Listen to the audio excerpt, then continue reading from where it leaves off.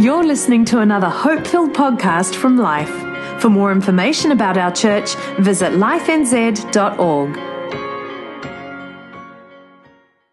It is a real treat for me to be here to serve you. It's been a little while.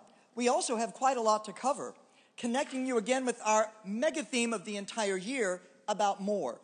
But as we'll see, that idea isn't just a theme. It is certainly God's ambition for more in you and through you. But before we get into it, let's pray and get underway. Lord, as always, I ask you take these words and that you will anoint them and you will fill them with life and power, that this will become a revelation, not just information that we discard, but a revelation that will indeed draw us nearer, take us closer to you, and that you will have more of us that you can work in and through. We believe you would love that to happen, so we commit our time to you with expectation. In Jesus' name, amen. All right, well, go ahead and put the board up on the screen for your viewing pleasure. Now, don't let all of that text, as I always say, daunt you. I will walk you through it from left to right because I find it a little easier when we've got a good, thick, chewy message that being able to review it and reference the board will help along the way. The idea of more here is a great follow on from our conversation about becoming soul fit. I really appreciated Pastor Paul launching that series because as a man who has labored for more than 35 years in ministry, specializing in addressing the inner world of the soul and not just in serving others, but having to practice what I preach, I found that series very refreshing, challenging, and kind of a good medical checkup, if you will, about the status of my soul. And in a very distracting world, sometimes it's good to pause and reflect. But following on from that, the idea of your soul fitness very much does play out with this attitude of more. So we'll look at the soul and what's worked for me in these 4 decades of journeying with God in my own life to encourage you in yours. But to begin the conversation, starting on the left-hand side here, again, God loves more. That is how he has built the universe to work. The universe started small. It is expanding still. Add to that, on a smaller scale, look at it like this. God designs into life the idea of more. So the little apple tree seed falls to the ground and it then begins to germinate. It does not produce another seed. It produces a tree of fruit with many seeds for many more trees. So God designs this idea of more. It isn't a prosperity message. It isn't a message about material more, but there is much more God would attribute to the idea of more. More welfare for your soul, more increase and prosperity for your psychological, emotional, and relational world. So let's not be cynical in thinking that we're only pointing to the idea of a material prosperity of more, but it couldn't hurt if God did bring blessing and more. But let's not limit. Even the idea of a man-woman relationship. They are married and out of their union, life is produced where the two elements join. And they do not just produce 2 more elements. 2 plus 2 does not make 4, but 2 plus 2 makes 30 trillion more cells, independent functioning cells united by a DNA. One other human being is 30 trillion cells operating together. Amazing, isn't it? And then even the idea of Jesus, the seed of God, sown into the earth. One man's life sown into the earth produced 2.5 billion more that are alive right now. And who knows how many prior to our tabulating the number and how many more yet will exist in the future in God's heart and mind. So one produced much more. Amazing, isn't it? So this idea of more comes from God, but certainly he wants more in us, more of us, more through us. Would you agree with that idea? But we want to take a look at staying in sync with God, that can be achieved. Now, this is a message really for those who are believers in this room who have said yes to God's offer of salvation. If you do not yet know him that way, there is more for you. We'll get to that in a moment. But for those of us who are in a journey with God, as I always like to qualify, I'm not talking to us today about earning his love or our salvation or righteousness. This is not that message. This is about removing obstacles that interfere, and with intention we align. It's especially about the idea of integrity. Because we can have investment and we can have intention, good intention, but generally the third element missing to seeing more accomplished is the issue of integrity. Integrity meaning wholeness. And so I want to talk a little bit about the issue of integrity here. The world is full of well-intentioned people. Church culture too. My own ambition, my good intention toward God can be hijacked or interfered with if the issue of integrity is also not brought up to speed. And so the world too is full of talented people in the world of business or say popular culture. But if they do not demonstrate integrity, then wealth and fame, all of that possibility can be hijacked and driven into a ditch. Is that true? So the issue of integrity here doesn't mean living perfectly. We can't achieve that, but we can live with much more intention and collaboration with God, that it go well with us and then through us where more can be accomplished.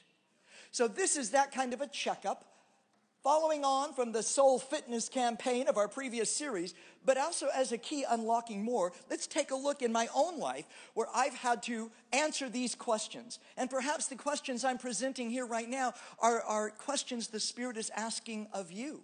Maybe I'm in an ambush moment with you where the Holy Spirit will flip on a light, and in that moment of ambush, you'll see him highlighting something. He tends to do that. Look over here, and then he gets you.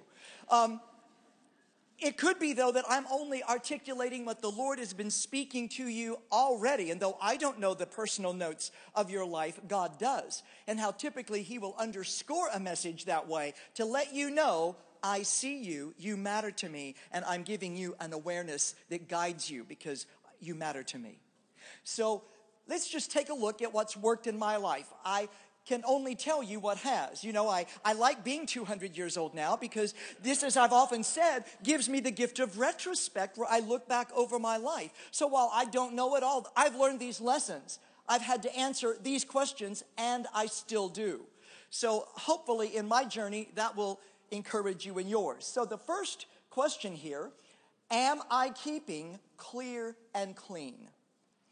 Fact is, you get your inner world reasonably balanced with God, and then you turn the corner, turn the channel, or turn online, and there's something that can slime, defile, and provoke.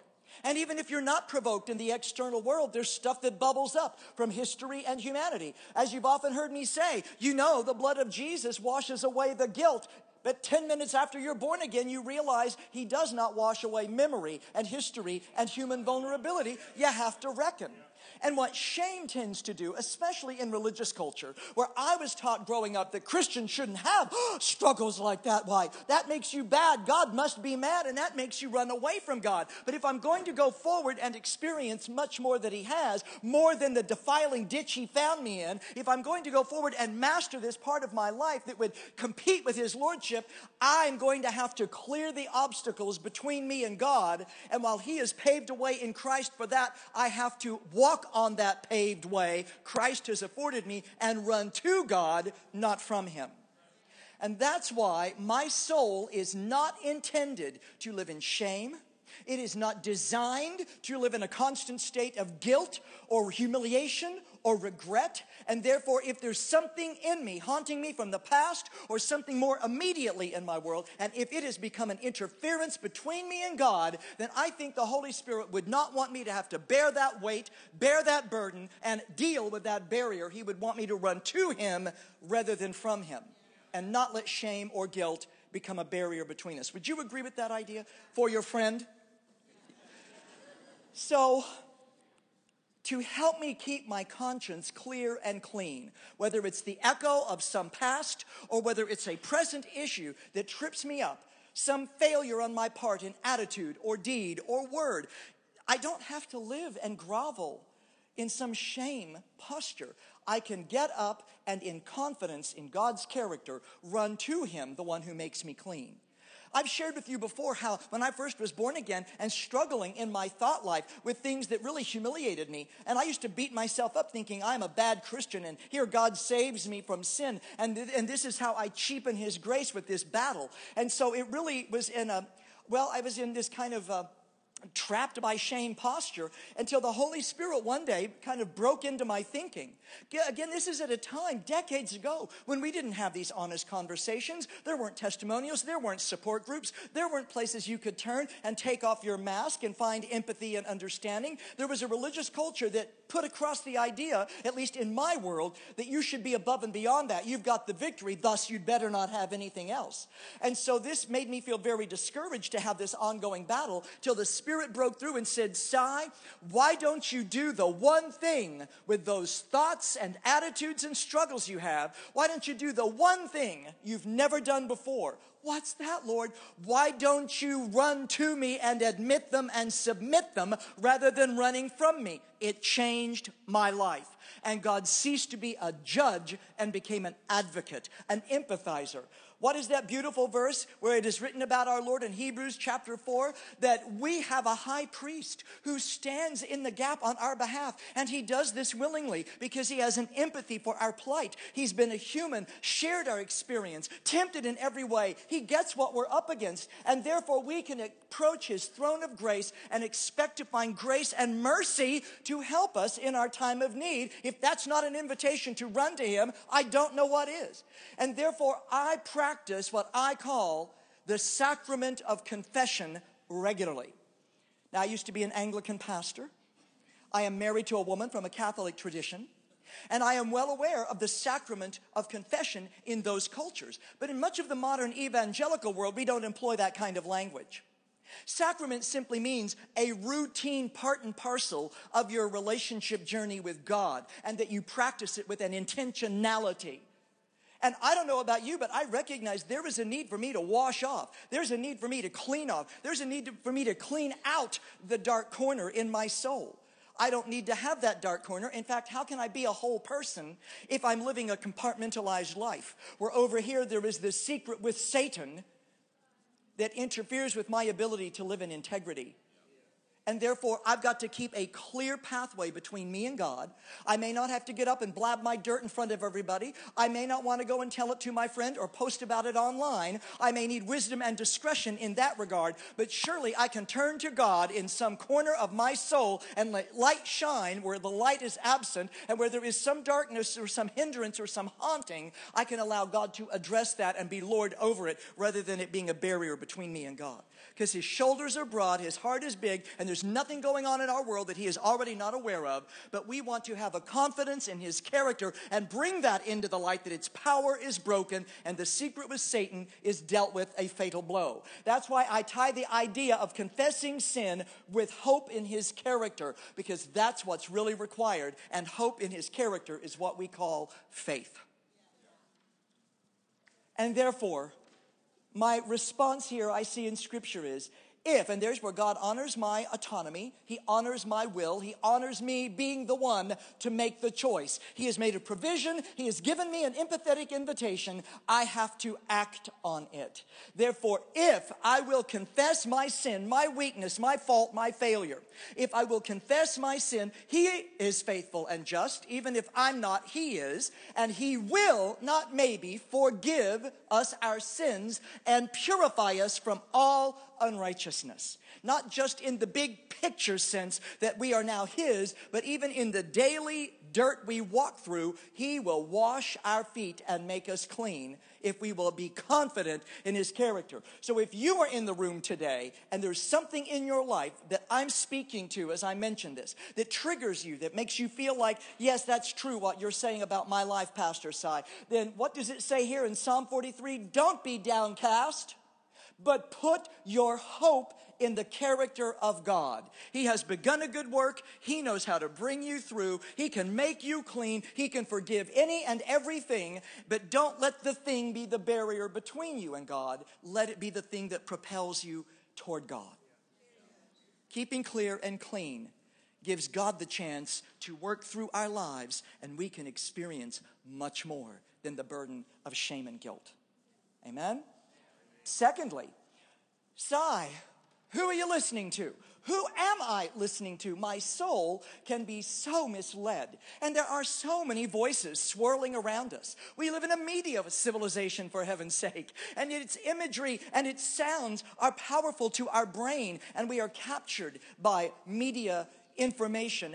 And then, of course, we live in an age of social media where every opinion that a human can have is posted continually around the planet. And in major issues where maybe we're looking for answers for ourselves or a family situation or a colleague issue, we're looking to hear wisdom from someone, but there are many points of view. But at the end of the day, above the fray, there's one opinion that matters above them all. And I need to bear down on that opinion. Because can I say, human opinion is fickle and it changes. What was hot and valued 10 years ago will not be 10 years from now. That's the way humanity works. And so times and cultures change. What's considered wrong in one season and affirmed in another can change yet again. So I've got to bear down what's the transcendent, loving God's wisdom on situations that challenge my life. I have to find out. So while it's one thing to gather the opinions of others, sometimes that's very worthwhile to hear what this person thinks or this person I trust has a view. It's one thing to do that gathering. At the end of the day, who is helping me make my decision? Because at the end of the day, I have to be anchored in something above culture, humanity, and its limited perspectives. Therefore, who am I listening to? Knowing I can be misled, and knowing it is important that I align with God, to me, my ultimate filter is His Word. Because while times and cultures change, either God inspired the Word, either it is still authoritative, either it will still give me illumination, conviction, wisdom, guidance, instruction, and admonition, or it won't. And therefore, because I believe that God, who allowed its words to be inspired, even if through frail humans, He got the essence of what He wanted conveyed. And while some things are straightforward in the Word and some have to be chewed through and studied, at the end of the day, I go back to the Word of God as my ultimate anchor. Trusting the character of God to have worked through time and culture to communicate essential things to me that help govern and guide my life. This said, on some issues, I need more than just a casual read or today's app devotional. Nothing wrong with that, but sometimes you need more. More study. Study. And for me, when I was first born again, one of the great challenges of my life was the struggle I had with anxiety. Life-controlling, panic attack-inducing anxiety. And God did not just intervene in my life when I was born again and zap me with the magic wand and take all that away. It would have been so convenient. No, I had to learn. I had to deal with it the long play way. And so for me, God did not intervene and remove fear as an issue in my life, but I learned about my humanity, and then I learned about the character of God, and this gave me understanding not only about dealing with me in light of God, but it gave me empathy for my audiences I serve, that if you struggle, then don't give up in God's character. Because I have learned of God, and I have learned that I am not a 5-year-old victim anymore, and I have learned that God will show up and help me, and therefore I have learned these things because He didn't take it away, but I had to bear down and discover more about the issue from science and Scripture, and then apply it and live it after having learned it. Now, having said this, I love not only studying the Word, and for example, sometimes that study involves finding out where you are and what you're thinking and getting a bit of a reality check. I've told this story before, but it serves our point here. Being that I was a person bound by much anxiety, I will never forget the day I walked into a ministry building, and Karen and I were working together in this place at that time, and I was walking through this particular room to get to where Karen's office was, and I walked past this man who did not acknowledge me. And just sat there, and I walked on through, and I got to Karen, and I said, I don't know what I did. I must have offended him. I mean, he didn't even acknowledge me. What have I done? And anxiety began to grip me. And then Karen said, honey, he's 98 and he's deaf. His back was to you, and his hearing aid is over here. He didn't even know you were in the room. In other words, fear can be so distorting, but its voice is so familiar that I assume I'm assessing the situation accurately, and I wasn't. I needed a reality check to put it in the right perspective. The Word of God does that. The Spirit of God can do that, and through His people. And likewise, there was once on a plane, Karen and I are endlessly on airplanes, and once we thought this plane was going down, and at least I did. And so I was, just, crying out, and oh God, and I better review the will. I hope everything's sorted, and then I said, Karen, we're going down. This is it. And she says, okay, well then we go get to be with the Lord Jesus. But if you're not going to eat that, can I have it? And what she did in that moment is that she helped break me out of my distorted perspective and realigned me with a bigger truth. And so very often I need that realignment with God. His Word affords it, as does His Spirit. That's why I'm a big proponent of what I call listening prayer. I did not invent the term, but I like the term. And listening prayer basically means I don't just offer up a litany of prayer requests and hope that God heard me and will bother to respond, but I wait to hear Him talk to me. I expect He would speak to me. Yes, it's true. As a human being in a fallen, corrupted environment within and without, it's true. I could be deceived by my wishful thinking. There could be a mental health issue and some chemical process in my brain where I am distorting reality. It's true that there is a devil who would love to deceive me and exploit me. But in spite of these risks, in a fallen world within and around me, I am designed not just to be saved to go to heaven. It's a nice perk. And I am not just saved to stay out of hell, another fabulous perk. I am not saved into a code of ethics or a religious system. I am saved into a relationship with God, and relationship hallmark is trust and intimacy are earned through communication and a demonstration of character over time. And therefore, it's not just that I talk at God, He talks back to me, and I need to make time to hear Him. Sometimes He speaks by His Word. Sometimes He speaks through the skin of wisdom in people. Sometimes He speaks through circumstance. And certainly there is a voice I can get to know in my head, that voice said. And that's not just my opinion. The Lord Jesus makes this point. John chapter 10, verse 27. My sheep know my voice, and I know them. They follow me. And so maybe the voice of God has not been something you've been trained in some previous religious culture to consider experiencing or seeking. It is true, we have to measure it. That's why the Word of God gives us a filter and an anchor, that whatever voice we think we hear, I always say, write it down. See what happens. The Lord spoke this to His own prophets in the Old Testament. After it comes to pass, then you'll know you heard me. So if they can doubt and second guess, fair enough, but the prophets wrote it down. So I write it down. I study it to find out how it applies in my life. I make time to listen, to realign, and then praying in the Spirit. I love this fact that, years ago, even in Pentecostal churches, it became rather publicly less, shall we say, appropriate, it seemed at that time, to use our Pentecostal experience in a routine way in a church service, lest people not familiar might find that untoward. And so we were very concerned about appearances in that regard. But now we've moved beyond that, and we realize that our times require the power of the Holy Spirit in our lives. And if He has given you a prayer language, thank God you have it, and I would say employ it. Don't put it on a shelf.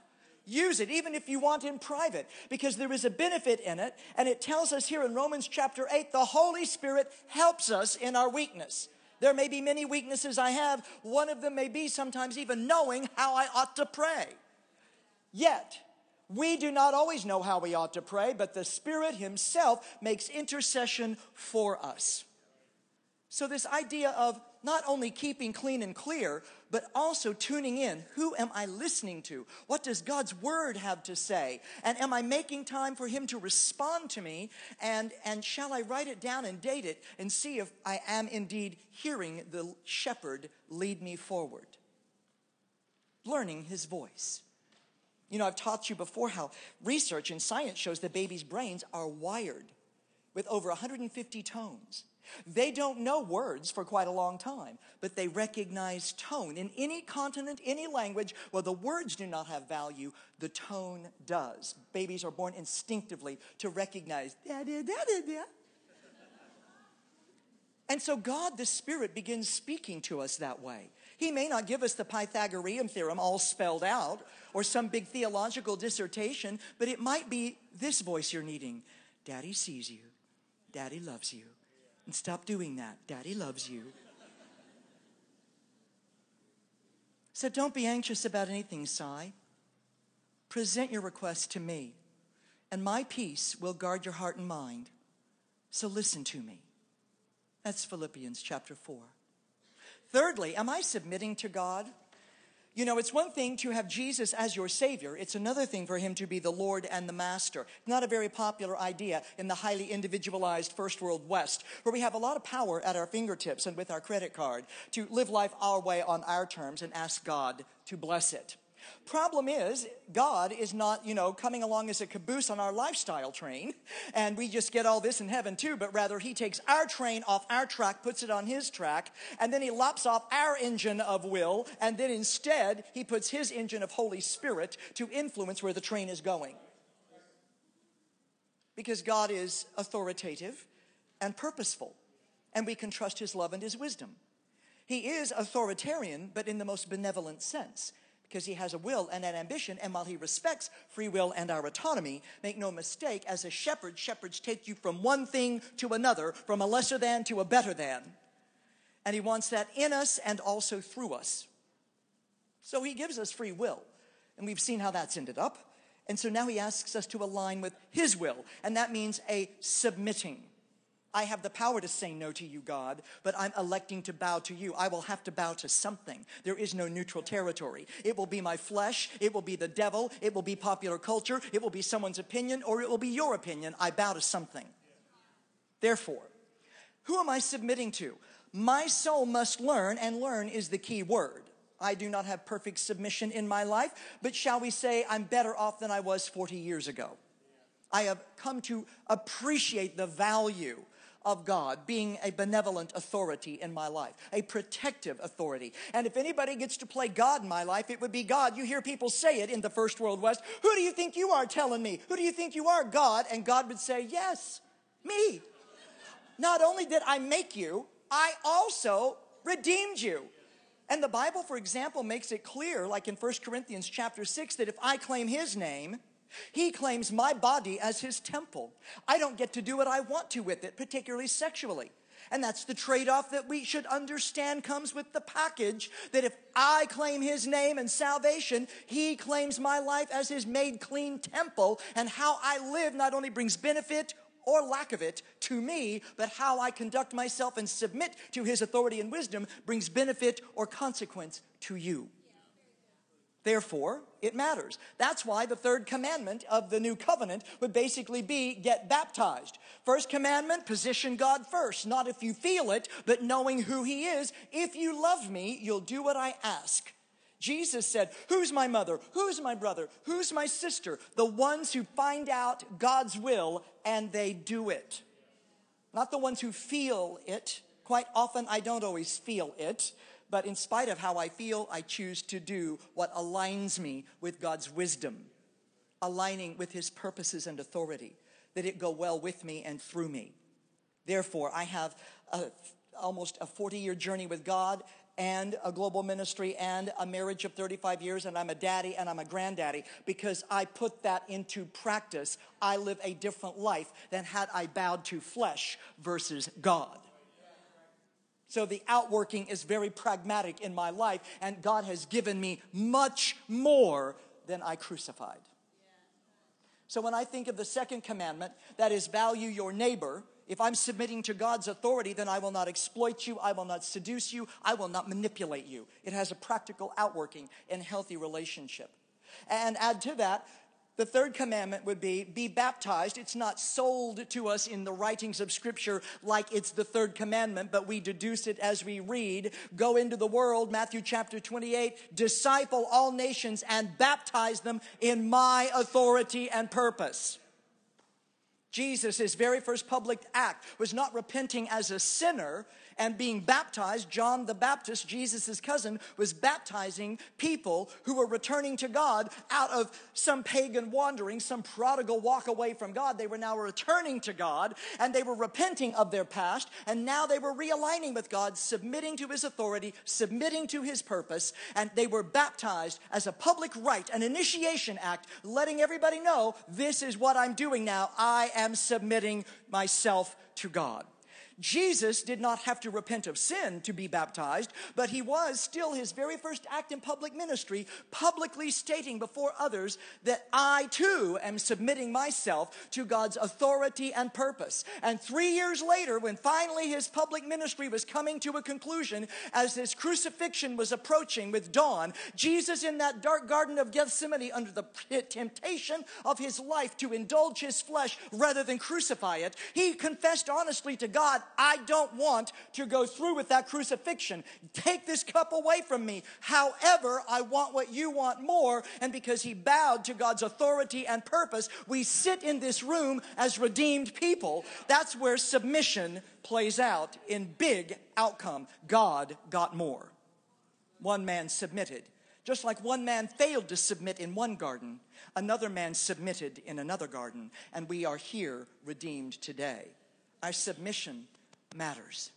So when I think of submission, there's where we get terms in Scripture like denying self and crucifying flesh. My flesh will always tug against what God wants, and I have yet the authority to bow to God and crucify that flesh, that I master it instead of it mastering me. I know what it was like to be mastered by my flesh, but I like the greater freedom I enjoy. God gave me more by wrangling my flesh as I bowed to him.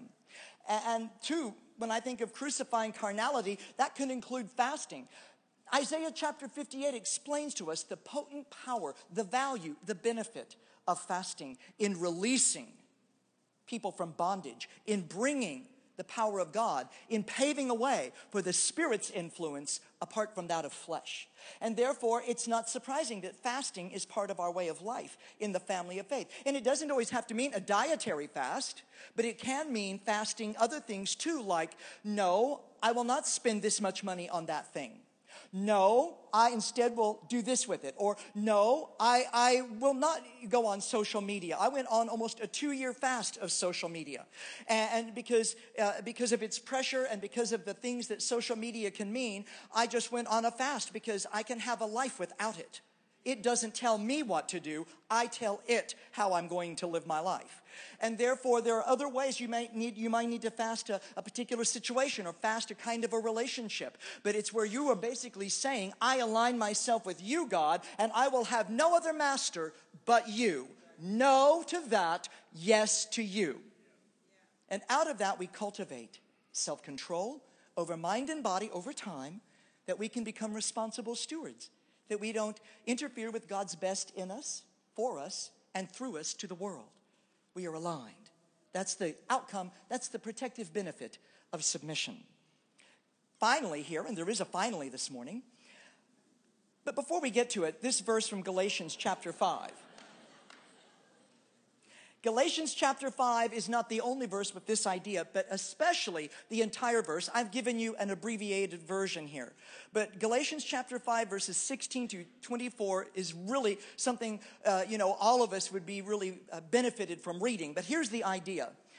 In responding to submission to God, walk habitually. That is like a reflex, like a default, like a practiced effort that's now part of you. Walk habitually in the Holy Spirit. Seek him and be responsive to his guidance. And then you will certainly not carry out the desire of the sinful nature, which responds impulsively without regard for God and his precepts. In other words, instead of trying to stop all the wrong thing, why not exercise the right thing? And the rest will probably follow in due course. Those who belong to Christ have crucified their flesh with its passions. Maybe we could say crucifying flesh with its passions. I don't know that I could put the ED in a permanent sense there, but at least that's the mark I'm aiming toward. That I live a life in the driver's seat, yielded and aligned with the Spirit, so that flesh does not control, but God walks me forward. Finally, in walking forward, am I connected in God's family? My soul requires and prospers when I am connected in healthy relating. Now, coming from a history where I was very wounded and wary, even of church culture and Christians, I'm so glad the Holy Spirit prevailed upon me and helped me get on into church. Because all my judgments and accusations against Christian people, they prove to really have no merit. People in my church loved me and invested in me and mentored me and groomed me and helped me grow, that I could be on this platform today, anchored, knowing who I am in God's purposes, having a sense of value. And so I know that sometimes a dysfunctional history is not the place you can go to have your soul nourished. And sometimes at the office, well, it's a competitive, combative marketplace out there, and that may not give you much validation either. And if you're a uni student, you may find that people mock your values. That's not going to be a safe corner of camaraderie. But this is that safe corner. But it may be more than just a Sunday morning that can serve your need. It may be that as we gather here and worship, it's nice to say, hi, have a nice day. But if your cup is still needing topped up, that's why we have home group, connect group, support group. That's why these pathways exist where deeper needs can be served, where you don't have to run out to the pub. You don't have to depend on your secular mates. That God's family should be a safe corner where you are valued just as you are, but mentored forward into much, much more. That is what worked for me. So I'm glad I didn't let my wounded, wary fear of judgment stop me. I got so much more by staying connected. And having been around the block a while, it's true I've been burned. I've been betrayed. I've had people hurt me and say mean things, and that's the Christians. Forget the pagan world. But you know what? God never suggested we're a perfect family, but we are an eternal family. From many tribes and cultures, brought together into one table because of Christ. And there I find so much more that works in my favor than has ever worked against it. So I'm glad I've pushed through. And that said, maybe it's true for you. Maybe in addition to a connect group or even a support group, you might find great benefit in therapy. Therapy is just the Greek word that says to walk alongside someone and help them in their journey. Sometimes we need that specific kind of guidance that God dresses up in skin of informed counsel. I think, at our Life Central campus, we had one of our pastors share in her own journey how she had really come through a difficult season of her husband's specialized training requiring her and her young family to move 7 times in like a 4-year window. It was very stressful to endure, even though it was God and she knew it, didn't make it easy. But in that stress, like a crucible, brought stuff up from within her soul that might not have otherwise been challenged. And God did not show her those things to shame her. God showed her, hey, here's a place where we can meet and these needs can be served at last. And indeed, she sought out professional therapy. That therapist didn't need to see her for 15 years, but just a few sessions to help her find clarity, empowerment, and a roadmap forward to deal with it so it didn't deal with her. There's no shame in wanting that outcome. I think God loves to dress himself up in skin to walk alongside us and encourage us in our journey. And therefore, that's why it says to us in Hebrews 10, therefore, don't forsake gathering together. Why? Not for services and sermons, but more importantly, what they serve, to exhort one another on. Because life is tough, and we need that encouragement. Add to it, it doesn't have to be in a mega church. In fact, I look at the book of Acts. There was the mega church, and then there was the little home group. And throughout the book of Acts, you would see the family of faith gathering in a hostile culture they lived in, gathering for camaraderie and to meet practical needs and to encourage one another and pray for each other. Our needs haven't changed in that regard. And the Lord makes the point in Matthew 18, even where 2 or 3 of you gather in my name, I am, not maybe, I am present. We hope you enjoyed this podcast from Life. If you have questions or want to contact someone about this message, visit lifenz.org.